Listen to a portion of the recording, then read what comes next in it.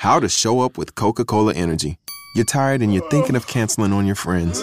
Don't do it! Every time you cancel on a friend, a unicorn loses its horn and becomes a regular horse. Do you really want that on your conscience? Instead, grab an ice-cold can of Coca-Cola Energy with delicious Coke taste and reinvigorating energy. Keep the unicorns alive! Show up every day with Coca-Cola Energy. Energy you want, taste you love. Stories and content in Weird Darkness can be disturbing for some listeners and is intended for mature audiences only. Parental discretion is strongly advised.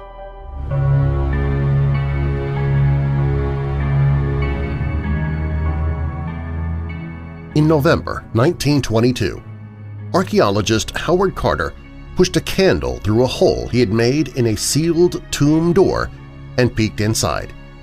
"Can you see anything?" he was asked. Yes, wonderful things. Carter had just discovered the tomb of an obscure 18th dynasty pharaoh, Tutankhamun. Piled high with a dazzling array of treasures, the contents would stun the world. Carter and his sponsor, Lord Carnarvon, had made the greatest discovery in the history of Egyptology, a fully intact 3,000-year-old pharaoh's tomb untouched by grave robbers. The story was mesmerizing. Henry Morton, the only journalist allowed on the excavation, filed a series of reports of Carter's discoveries to the London Times, and the reports kept coming. The tomb was so stuffed with treasures it took the team nearly 3 months to sort and catalog them all. But by February the next year, Carter and Carnarvon were ready to open the inner burial chamber that they hoped would contain the pharaoh himself. They were astonished by what they found. 3 solid gold coffins nested inside of each other.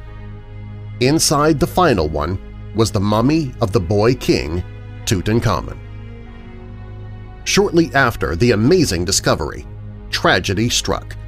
Lord Carnarvon fell ill and died after an insect bite went septic. Rumors began to circulate that Carter and Carnarvon had found stone tablets in Tutankhamun's tomb inscribed with a curse. Had Carnarvon been struck down by a pharaoh's spell for daring to desecrate his burial place? I'm Darren Marlar, and this is Weird Darkness.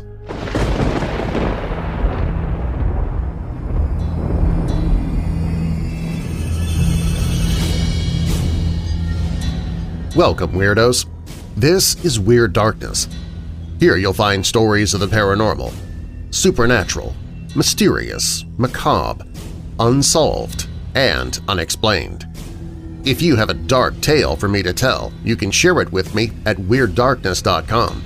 And be sure to subscribe to the podcast if you've not done so already so you don't miss a single episode. Coming up in this episode of Weird Darkness, Frank Lloyd Wright is regarded as one of the most brilliant minds in the history of American architecture. One of his creations was Taliesin, meant to be a hideaway for Wright and his mistress. But that beautiful home soon became a scene of utter horror, and it left behind a haunting. A family buys a home to renovate and resell, but soon they come to realize why the previous owners might have been so eager to sell the house and get out. A big smile is usually a joy-filled and even comforting sight. So why do so many terrifying encounters with evil include entities or villains with evil grins? If you decide to visit the most haunted house in Philadelphia, whatever you do, avoid the death chair. And it's October, so we're bound to see numerous images of Dracula, the Wolfman, and Frankenstein's monster. But no creepy month of Halloween would be complete without our toilet paper-covered friend, the Mummy, and of course, the curse that goes with it. But in real life, did the opening of Tutankhamun's tomb by Howard Carter in 1922 really unleash a terrible curse? We begin with that story. Now bolt your doors, lock your windows, turn off your lights, and come with me into the weird darkness.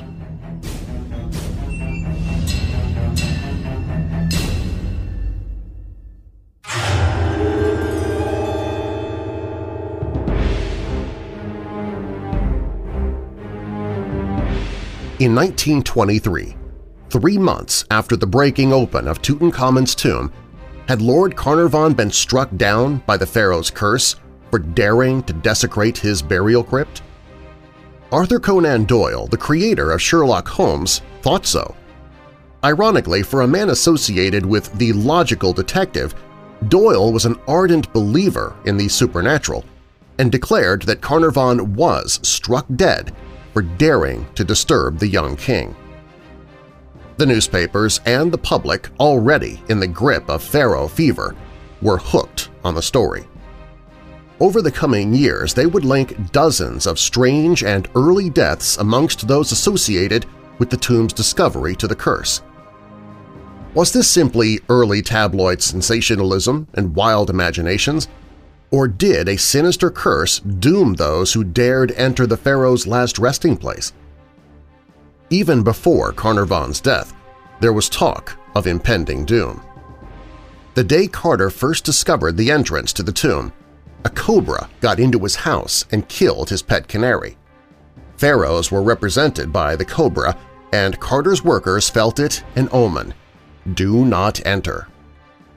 Best-selling novelist Marie Corelli, quoting an ancient Arabic manuscript, told the press that the most dire punishment follows any rash intruder into a sealed tomb.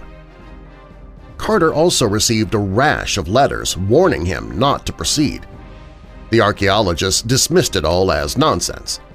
But when his benefactor, Carnarvon, died shortly later, it sent the press into a frenzy. It wasn't entirely clear how he died, although the suggestion was that a mosquito bite had become infected when Carnarvon accidentally nicked it whilst shaving. After a delirious fever, he succumbed on April 5, 1923. More details emerged that encouraged the speculation. The night of his death, there was a blackout in Cairo, and reportedly Carnarvon's dog back in England let out a howl and dropped dead. The press around the world had become obsessed by the idea Carnarvon was killed by a pharaoh's curse. Sir Arthur Conan Doyle publicly endorsed the idea. A Los Angeles Times leader wrote, "No matter how little superstitious a man may be, the act of breaking the rest so carefully guarded through the centuries must cause an emotion which time can never efface." More deaths were to follow. A few weeks after Carnarvon's death, Carter gave wealthy financier George J. Gould a private tour of the tomb. Soon after, Gould came down with a fever and died. Other early tomb visitors died violent or strange deaths within the year. Prince Ali Colonel Fahmy Bey and South African millionaire Wolf Joel were both murdered, and British MP Aubrey Herbert went blind and died of blood poisoning. Herbert's death was particularly tragic for the Carnarvon family, as he was Lord Carnarvon's half-brother. He had reported on entering the burial chamber, "Something dreadful is going to happen to our family." Perhaps the press were right. Within months, a disparate group of characters from around the world were all dead after visiting the tomb. The following year, 1924, would only fuel the speculation. In January, Sir Archibald Douglas Reed, who had X-rayed King Tutankhamun's body, died from a mysterious illness. H.E. Evelyn White was next. The young British archaeologist was one of the first to enter the tomb after Carter. After writing, "I have succumbed to a curse" in his own blood, he hung himself. Sir Lee Stack, governor of Sudan, was also amongst the earliest visitors to the pharaoh's tomb. Later that year, he too met a violent end, shot dead on the streets of Cairo by an assassin. The next year, one of the more peculiar stories surrounding the curse hit newsstands. Howard Carter had given his close friend, Sir Bruce Ingham, a paperweight made from a mummified hand wearing a scarab bracelet. Inscribed upon the bracelet were the words, "Cursed be who moves my body. To him shall come fire, water, and pestilence." Soon after, Ingham's house burnt down. When it was rebuilt, it flooded. In 1926, George Benedict of the Louvre Museum died shortly after visiting the tomb.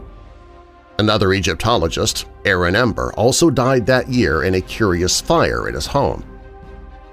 After Howard Carter himself, the main archaeologist to excavate Tutankhamun's tomb was A.C. Mace. Mace spent years on the dig and co-authored the first book about the discovery with Carter. In 1928, after complaining of increasing weakness, he collapsed. He died shortly later, seemingly of arsenic poisoning, in the same hospital as Lord Carnarvon. 1929 saw two particularly strange deaths. As Howard Carter's personal secretary, Richard Bethel was present at the opening of the burial chamber in 1923. He was found in November, smothered to death in his bed. A few months later, Bethel's father, Baron Westbury, jumped from his 7th-floor flat in a delirium. The flat contained artifacts from the dig, obtained by his late son. Westbury's suicide note read, "I really cannot stand any more horrors and hardly see what good I am going to do here, so I am making my exit." Finally, in 1929, Lord Carnarvon's other half-brother died from malarial pneumonia. Within 6 years of the discovery, Carnarvon, both his half-brothers, Carter's chief archaeologist, his personal secretary, and his father, the excavation's radiologist, and at least half a dozen other prominent individuals who visited the tomb were all dead. Was it down to vivid imaginations and a lot of coincidences, or did this rash of death have a more sinister cause? Perhaps we don't need to suppose any supernatural source for the curse. Could there be a more scientific answer? The curse of Tutankhamun was still claiming victims 70 years on, but this time it pointed to a scientific solution to the mystery. Cheryl Munson died in 1995 of respiratory failure, a few weeks after visiting Tutankhamun's tomb. Munson didn't just visit the tomb, she touched the walls and ran her fingers across the paint. Back home, she fell ill. Her immune system, already weakened by a battle with cancer, had become overrun by spores or a toxic fungus, Aspergillus niger. Doctors were baffled. Could there be any connection to her recent trip to Egypt? The suspicion wasn't entirely new. After Carnarvon's death, American politicians had ordered an immediate investigation into mummies to see if they posed the same medical threat apparent in the tomb. Arthur Conan Doyle, when not proposing supernatural sources, suggested the curse may be down to the pharaohs deliberately booby-trapping their tomb walls with poisons. Howard Carter, unaware of any potential danger, first noted patches of fungus on walls of the burial chamber in 1923, and experts say such mold and fungus is not uncommon. When you think of Egyptian tombs, you have not only dead bodies but foodstuffs, meats, vegetables, and fruits, said Jennifer Wagner, an Egyptologist at the University of Pennsylvania Museum in Philadelphia. It certainly may have attracted insects, molds, and bacteria, she continued. The raw material would have been there thousands of years ago. Other studies of ancient mummies have shown they too can carry mold and bacteria, two of which, Aspergillus niger and Aspergillus flavus, are potentially deadly. These molds can cause allergic reactions ranging from congestion to bleeding in the lungs and are particularly harmful to people, like Carnarvon, with weakened immune systems. French physician Dr. Caroline Stanger-Philip, in her doctoral thesis for the Strasbourg School of Medicine in 1985, linked 6 of the Tutankhamun deaths to a severe allergic reaction to the mold. Stanger Philip claimed the victims were stricken with allergic alveolitis, an inflammation of the tiny air chambers in the lungs, and died of pulmonary insufficiency. Further dangers have been found inside sealed sarcophagi. Ammonia gas, formaldehyde, and hydrogen sulfide have all been detected, which in strong enough concentrations can cause burning of the eyes and nose, pneumonia-like symptoms, and even death. Lord Carnarvon was already ill before the discovery of Tutankhamun's tomb, injured in a bad car crash the previous year. The next victim, George J. Gould, was already weakened by illness at the time. Did exposure to toxic mold hasten their deaths? Perhaps a supernatural curse did exist, of a fashion, in the minds of its victims. Often ascribed to the invention of journalists, the public imagination in the 1920s was very receptive to the idea of curses. This was a far more credulous and superstitious time, and tales of horror and dark goings-on in foreign lands were immensely popular. Could it be some of those that died simply believed the curse to be real, and this hastened their deaths? With the media hype so strong about the curse of the pharaohs, there is evidence at least some of the deaths were influenced by the belief they had succumbed to it. Evelyn White's grisly suicide is the most obvious candidate. A young archaeologist who visited the tomb in 1923, he left the note supposedly written in his own blood, complaining that he was cursed. Although Evelyn White had a troubled private life, could the fact he visited Tutankhamun's burial chamber have made him believe his troubles were caused by the much-vaunted curse? Another suicide ascribed by some to the curse was Baron Westbury, who jumped from a 7th-floor balcony to his death in 1930. His suicide note complained about the horrors. Westbury's son, Richard Bethel, was the second man to enter the burial chamber after Carter himself. Just months earlier, he had died in strange and violent circumstances. Did Westbury believe he, too, was doomed and took matters into his own hands? Death shall come on swift wings to him who disturbs the peace of the king. Rumors that Carter had found those words inscribed in the burial chamber were never substantiated, and Carter himself always denied it. However, ancient Egyptians did sometimes leave curses in their tombs. The tomb of Kentika Ikeki contains an inscription, "As for all men who shall enter this my tomb, impure, there will be judgment. An end shall be made for him. I shall seize his neck like a bird. I shall cast the fear of myself into him." Another Old Kingdom curse reads, "Cursed be those who disturb the rest of a pharaoh. They that shall break the seal of this tomb shall meet death by a disease that no doctor can diagnose." Some mastaba walls in Giza and Saqqara were also inscribed with curses meant to scare off tomb robbers. The modern idea of a mummy's curse did not begin with the Carter dig. Egyptologist Dominic Montserrat traces the idea back to Victorian London and bizarre strip shows where real mummies were unbandaged live on stage.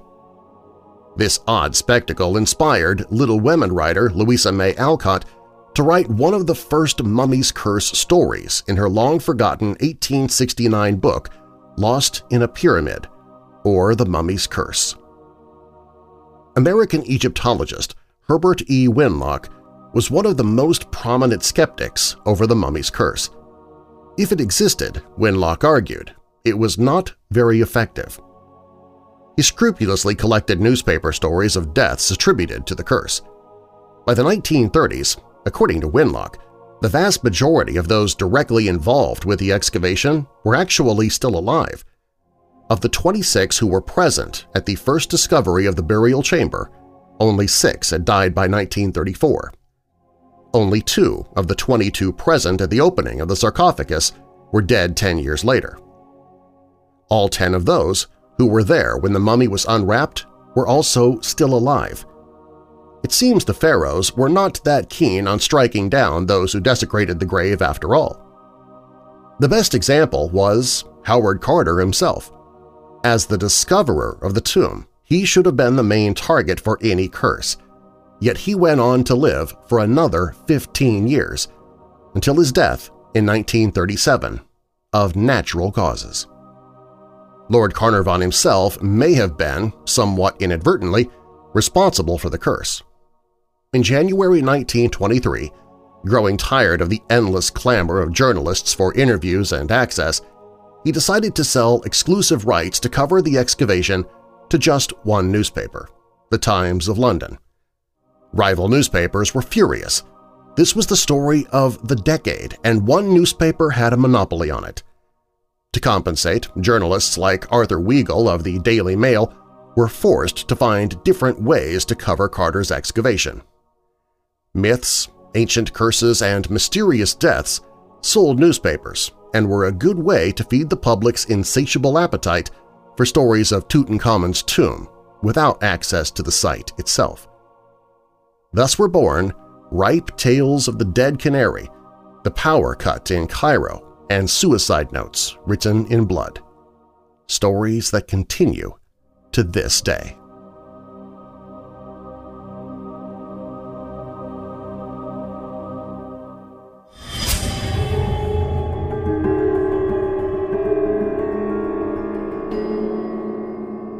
Up next, a family buys a home to renovate and resell. But soon, they come to realize why the previous owners might have been so eager to sell the house and get out. A big smile is usually a joy-filled and even comforting sight, so why do so many terrifying encounters with evil include entities or villains with evil grins? And if you decide to visit the most haunted house in Philadelphia, whatever you do, avoid the death chair. These stories and others when Weird Darkness returns. IRS. Those three letters create more fear in some people than any episode of Weird Darkness ever could. The IRS does not give up until you pay. Trust me, I know. A few years ago, Robin and I were having some major financial difficulties and we found ourselves owing over $10,000 to the IRS. We almost lost our house. But back then, they didn't have something that exists today. If you owe back taxes, you can call Tax Solutions now and get some help. For a limited time, the IRS is offering a tax forgiveness program called Fresh Start, and it can help you pay back taxes, avoid tax liens, and get a fresh start. Tax Solutions Now is accredited with the Better Business Bureau and members of the National Association of Tax Professionals. So if you need a fresh start when it comes to your tax burden, call Tax Solutions Now at 800-417-9743. That's 800-417-9743. 800-417-9743. The month of October is the official anniversary month of Weird Darkness, and to celebrate, I'd like to do something to benefit others. Through the month of October, I'm asking you to help us raise funds to combat depression and suicide. I don't know anyone who has not been affected by them in some way. Either you suffer from depression yourself or you know someone who has, a family member or a friend. Some of us have even lost people to suicide. Well, the goal is to raise at least $1,000 this month, hopefully more, which will all be donated in its entirety to depression and suicide prevention. You can make your donation of any amount right now by visiting WeirdDarkness.com and clicking on Battle the Darkness in the right-hand column. Darkness is fine for entertainment, but it is lousy for life. Please give now whatever you can. Be it $1 or $100, it all adds up. Again, click on Battle the Darkness at WeirdDarkness.com. And thank you in advance for your generosity.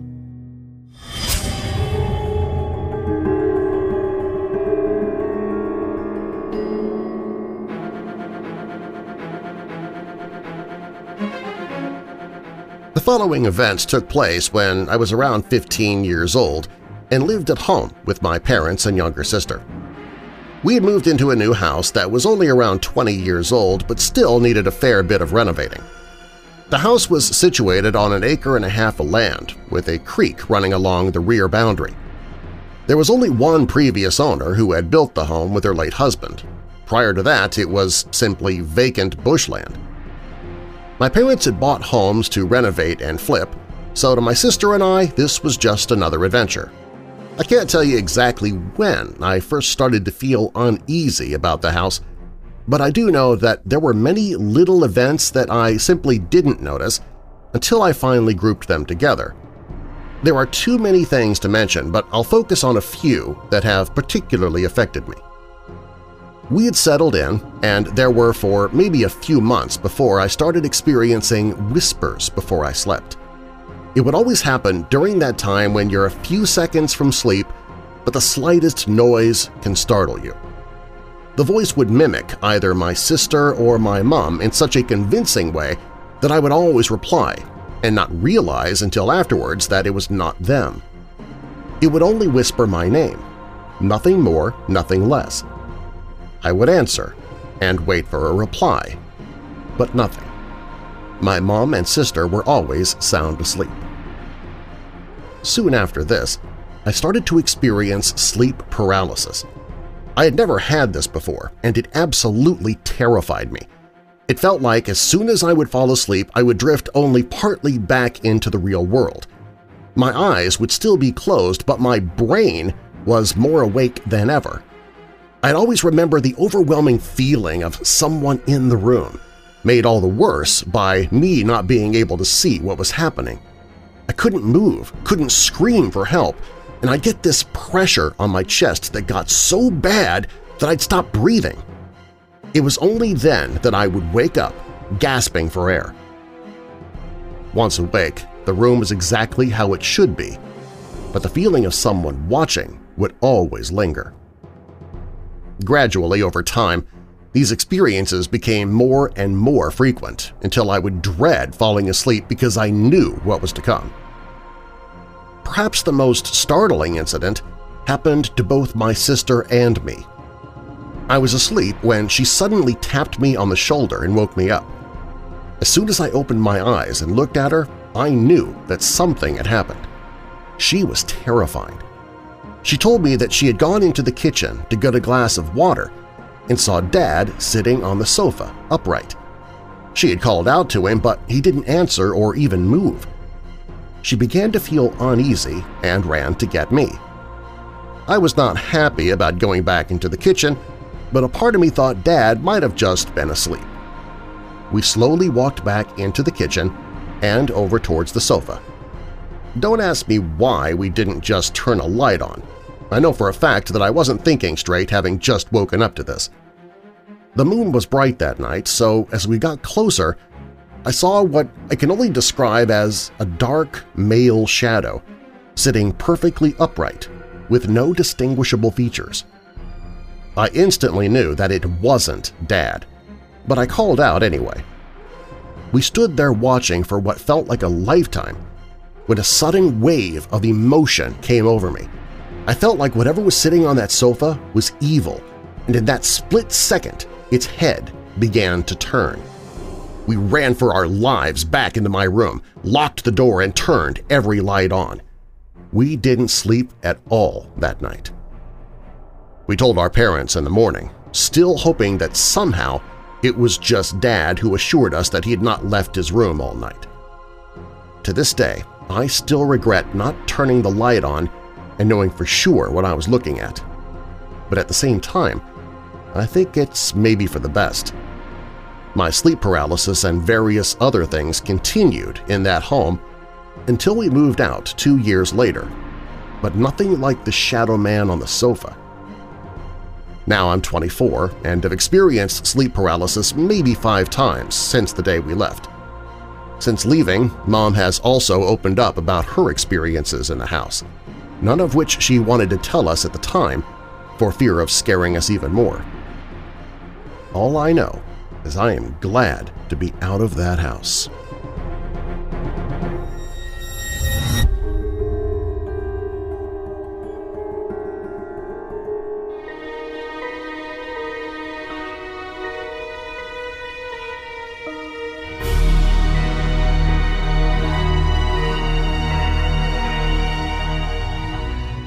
For decades, people have claimed disturbing encounters with supernatural humanoids that have one thing in common – their maniacal smiles. We'll begin with the story of a man named Woodrow Derenberger, better known to his family and friends as Woody. Susan Shepard, a writer on and researcher of the paranormal, says it was shortly after 6 p.m. in the evening when Woody Derenberger was driving home from his job as a sewing machine salesman at JCPenney's in Marietta, Ohio, to his farmhouse in Mineral Wells, West Virginia. The ride home was overcast and dreary. It was misting a light rain. Susan continues. As Derenberger came up on the intersection of I-77 and Route 47, he thought that a tractor-trailer truck was tailgating him without its lights on, which was unnerving, so he swerved to the side of the road and, much to his surprise, the truck appeared to take flight and seemed to roll across his panel truck. To his astonishment, what Derenberger thought was a truck was a charcoal-colored UFO without any lights on. It touched down and then hovered about 10 inches above the berm of the road. Much to Derenberger's surprise, a hatch opened and a man stepped out, looking like any ordinary man you would see on the street. There was nothing unusual about his appearance, except the man was dressed in dark clothing and had a beaming smile. There was, however, something not quite right about that smile. The strange figure said that its name was Indrid Cold.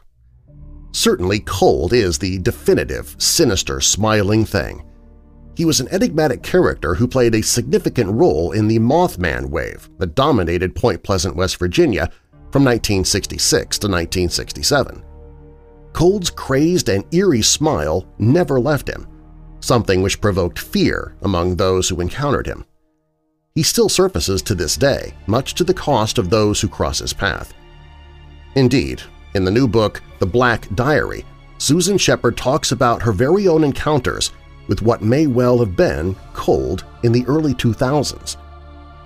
The Hat Man is a man-in-black type being that appears in shadowy form, not unlike the infamous Shadow People to whom the Hat Man is almost certainly related.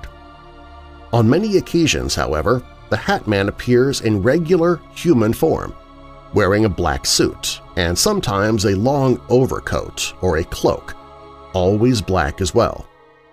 Most noticeably about this creepy figure is, of course, his hat. Sometimes it's a fedora, other times it's an old-style top hat. Occasionally it's more like a cowboy hat, but regardless of the kind of headgear, it's always present and always black. Many of the encounters occur while the victim is in a distinct altered state, that of sleeping. Angie had just such an encounter in Leominster, Massachusetts on September 6, 1994, as she told me late on the evening of October 8, 2014. Her reason for contacting me was due to the fact that, quite out of the blue, she had suddenly begun to dream of the events of 20 years earlier, and dream of them almost every night for a couple of weeks. Angie was sleeping when the mysterious thing disturbed her sleep by manifesting in her bedroom and staring at her with a menacing smile on its pale, ghoulish face. For a few moments, Angie was unable to move. As she finally broke the spell of paralysis, however, the Hat Man was gone. J.P. Perro was a woman who had a number of bizarre UFO-themed encounters in May 1967 in upstate New York. At the time, she was a host on Babylon, New York's WBAB radio station. On one particular day, Jay decided to take a walk.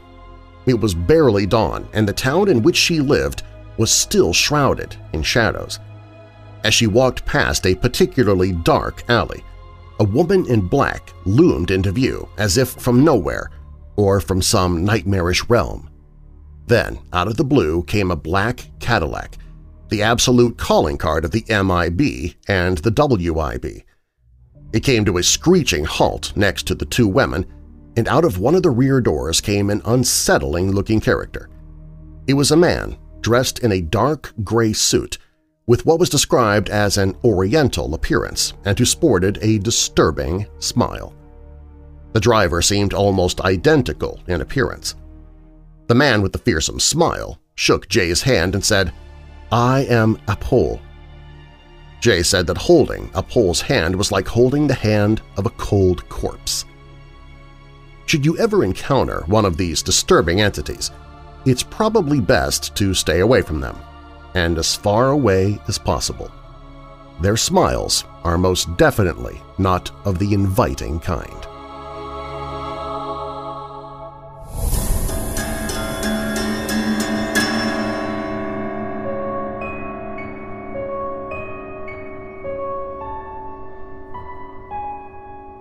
Balleroy Mansion has stood in Philadelphia's Chestnut Hill section for over a century. The estate was built in 1911 by a carpenter who eventually murdered his wife in the main house, at least according to lore. The apocryphal story set the tone for tales to come. In 1926, the mansion was purchased by the prominent Easby family, whose roots could be traced back to England's Easby Abbey. The family also counted Civil War hero General George Meade among its notable members. When Meade's great-grandson, George Meade Easby, took control of the 32-room mansion, he named it Balleroy after a chateau in France. Over the years, the Easby family experienced strange happenings in the house, from hallucinations to unexplained deaths. Several housekeepers reportedly died on the premises. Encounters of ghosts were so rampant that Balleroy earned the title of Most Haunted Home in America and the Most Haunted House in Philadelphia.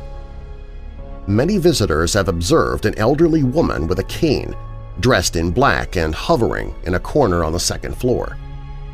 The usual bangs and knocks are prevalent. Wall decorations have fallen inexplicably.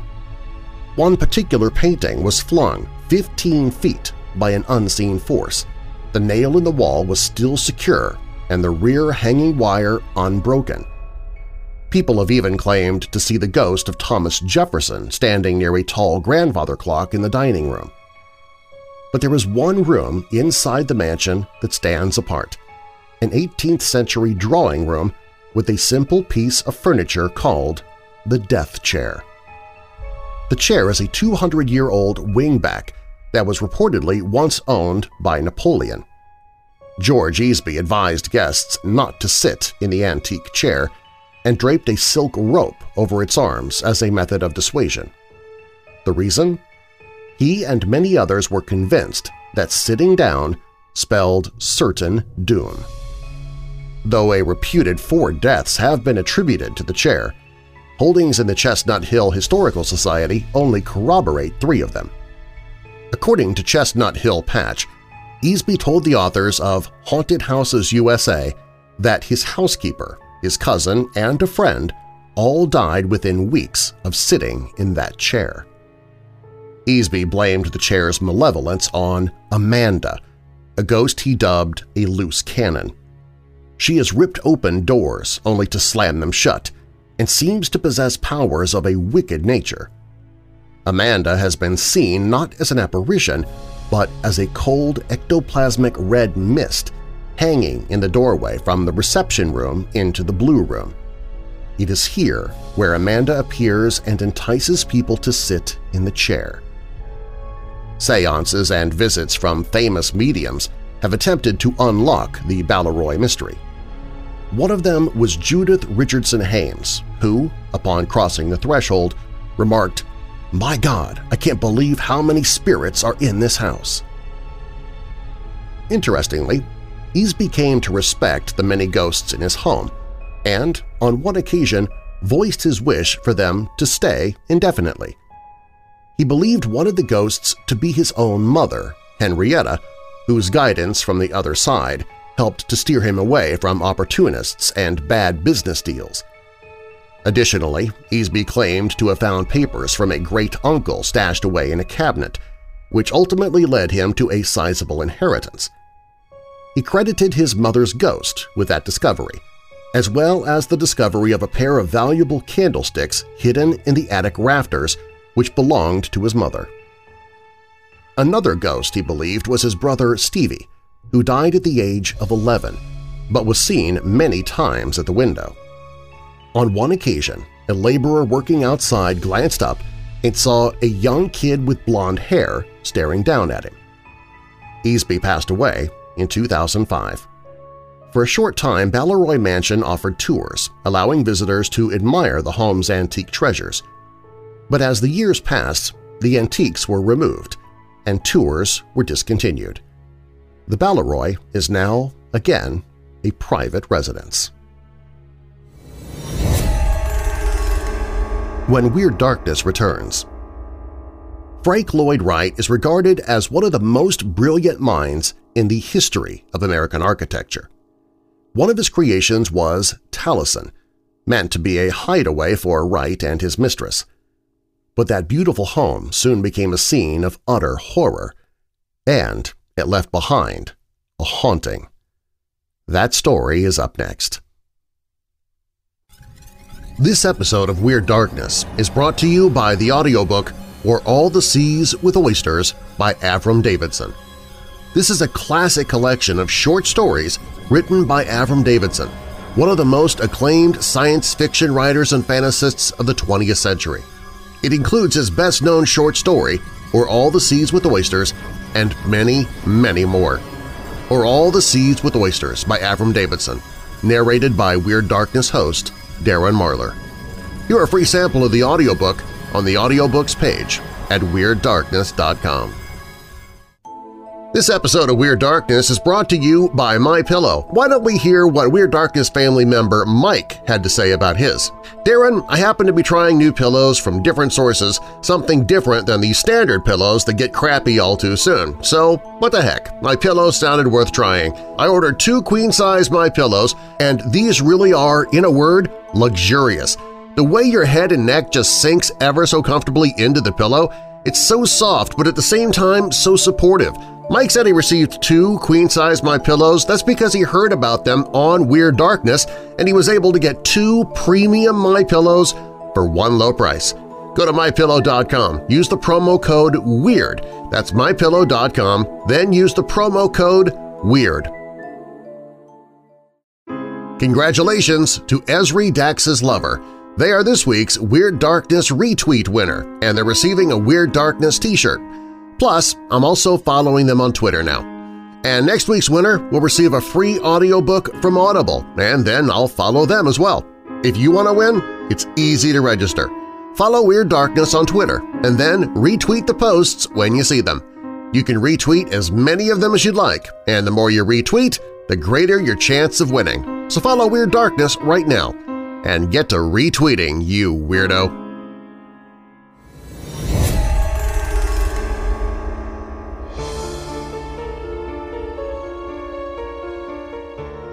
Frank Lloyd Wright has long been regarded as one of the most brilliant minds in American architecture. He designed breathtaking homes and buildings and created a unique legacy that continues today. One of his creations was Taliesin, a home and studio in Spring Green, Wisconsin that was also meant to be a hideaway for Wright and his mistress.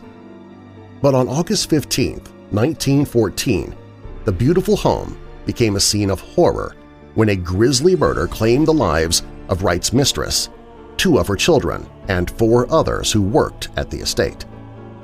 It also, some say, created a haunting that endures to this day. The story of Taliesin began when Wright met the woman who would become his mistress, Martha Mama Borthwick Cheney, the wife of one of his clients. Not long after being commissioned by businessman and Oak Park, Illinois neighbor Edwin Cheney to design the house in 1903, Wright fell in love with Mrs. Cheney, even though he was married and had 6 children of his own. The pair eventually ran off to Europe together. While the Cheneys divorced, Catherine Wright refused to release her husband. Seeking a place where he and Martha could live out of the public eye, Wright built a residence and studio in Spring Green, Wisconsin in 1911. Wright called the estate Taliesin in honor of the Welsh bard, but the press dubbed it the Love Cottage.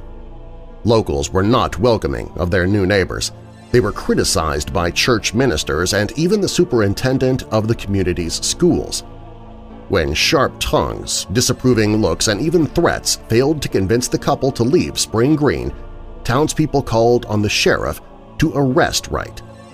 The eccentric architect, however, cared little about standard conventions or what the outside world thought of his relationship, and there wasn't anything that the sheriff could do about it. On the afternoon of August 15, 1914, Wright was in Chicago working on the design of Midway Gardens.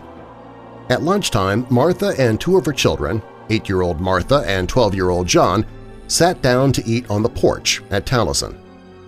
Inside the main dining room, at the other end of a 25-foot-long passageway, Wright's draftsmen and laborers also gathered around a table to be served lunch by Barbados native Julian Carleton, a handyman and servant who had spent the summer waiting tables and performing housework at Taliesin. Carleton's wife Gertrude did most of the cooking. As the workers were eating in the dining room, 19-year-old draftsman Herbert Fritz and his table mates noticed something unusual. We heard a swish as though water was thrown through the screen door. Then we saw some fluid coming under the door. It looked like dishwater. It spread out all over the floor, he recalled. After serving soup to Martha and the children, Carleton instructed his wife to leave the house. He then returned to the porch wielding a hatchet and attacked Martha and the two children before dousing the floors with gasoline and setting the entire house ablaze. The dining room where the workers were having lunch suddenly burst into flames. The door had been locked from the other side. With his clothes burning and hair on fire, Herbert Fritz jumped out the window next to where he was seated and rolled down the hillside to put out the flames. When he looked back, he saw Taliesin in flames and saw Carleton swinging a hatchet at his co-workers, who had managed to force open the dining room door to escape through the window to the courtyard. Although badly burned and wounded, both 35-year-old carpenter Billy Weston and landscape gardener David Lindblom managed to escape with Fritz. They hurried a half-mile to the nearest house with a phone to call for help. The people who rushed to the scene found the bodies of Martha, her two children, 2 workers, and a 13-year-old boy. David Lindblom later died from his burns. Hours after the attack, Carleton was discovered barely conscious inside the basement furnace of the house, having swallowed muriatic acid. He never offered a reason for his attack and died from starvation 7 weeks later. Gertrude Carleton said her husband had become increasingly paranoid in the weeks prior to the attack, even keeping a hatchet in a bag next to his bed. Rumors spread that Carleton had been harassed by some of the workers at Taliesin, and there had been an argument a few days before the attack over the saddling of a horse. One of the surviving workers told the police that Martha had told the Carletons they were being let go. The killer's wife confirmed they were due to take a train back to Chicago that night. Through his grief, Wright set out to resurrect Taliesin, much of which had been destroyed by the fire. By the end of 1914, the residential wing of the estate had been rebuilt, and by the end of the year, Wright had fallen in love with another woman who had penned him a condolence letter. The two married in 1923 after Catherine finally agreed to a divorce, 2 years before Wright's estate burned to the ground once again, this time from faulty wiring. Wright once again rebuilt Taliesin, which still stands today. Memories of the tragedy are said to still linger. In the wake of the attack, firefighters took the dying and badly burned victims to a cottage on the property called Tanya Dairy. It is in and around this cottage where Martha's spirit has been reported over the years. She is usually dressed in a long white gown, and while she is a peaceful presence, she is obviously restless and lost. It is also said that doors and windows open and close by themselves within the cottage, and lights sometimes turn on and off. Witnesses say that they often close the place for the night only to return the following day to find everything wide open.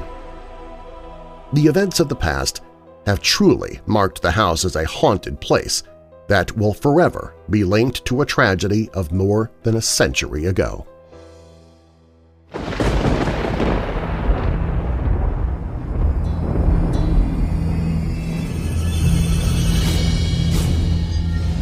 Do you have a dark tale to tell? Share your story at WeirdDarkness.com and I might use it in a future episode.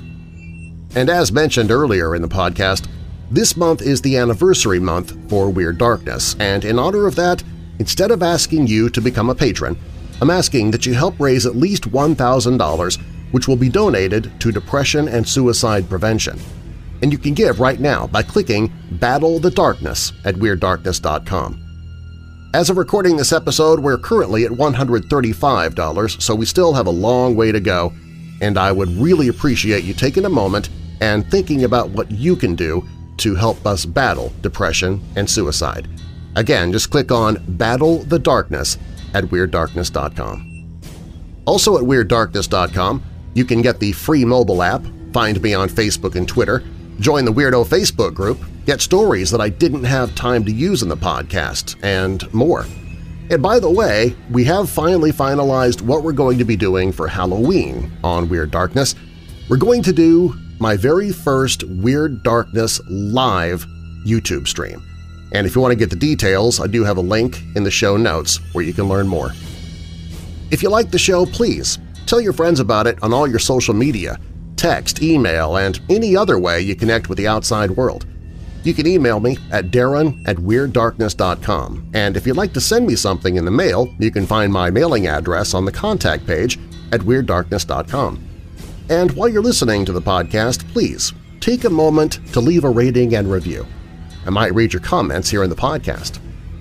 I got an email from Dave, and he said, "Darren, I wanted to reach out to you and personally thank you for the great show. I work long hours in our family-owned construction business.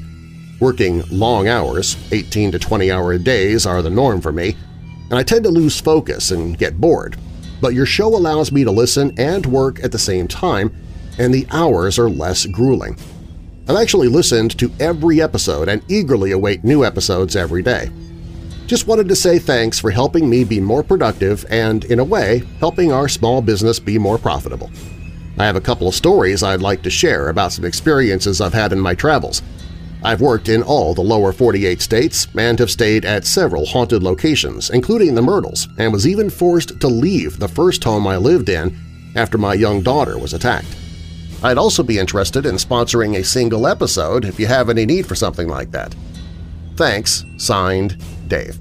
Dave, I have enormous respect for small businesses and those who are self-employed. Man, to know that I'm helping you get through those extremely long days, that makes my day, actually. And I don't think you can give me credit for helping to make you more profitable, though. I mean, that's hard work, dedication, and perseverance that you and your family have put in. I mean, you work through the hard times even though they're hard. That's what makes you a success. I'm just a guy who helps take your mind off the monotony once in a while, that's all, but I do appreciate the compliment. And I can't wait to hear those stories, by the way. They do sound terrifying. Man from Kansas City left a review in Apple Podcasts saying, "Top-notch podcaster, very good show with great variety of stories and professional narration." And then I got a very interesting email from somebody who calls himself The Dude. "Just watched a car smashed into a tree while sitting up on my porch up on a hill which overlooks my small neighborhood. I was actually listening to your Mothman recap you just sent out. The ambulance has now come and gone. Tow truck is hauling off the wreck as I type. The truly strange thing is, it happened right when you were recounting how the Mothman was chasing a car at high speed. No sooner had you said this than a silver blur shot down the road in front of my house at an incredible speed. This was followed by a sudden screech of rubber on the road, as brakes were no doubt heavily applied, and a very loud crash. Even weirder, from the time it took me to begrudgingly pause your podcast and walk briskly from my back porch downstairs through my house and to the end of the driveway, no more than perhaps 20 seconds, a police car was already on scene. I'm not sure how that can be.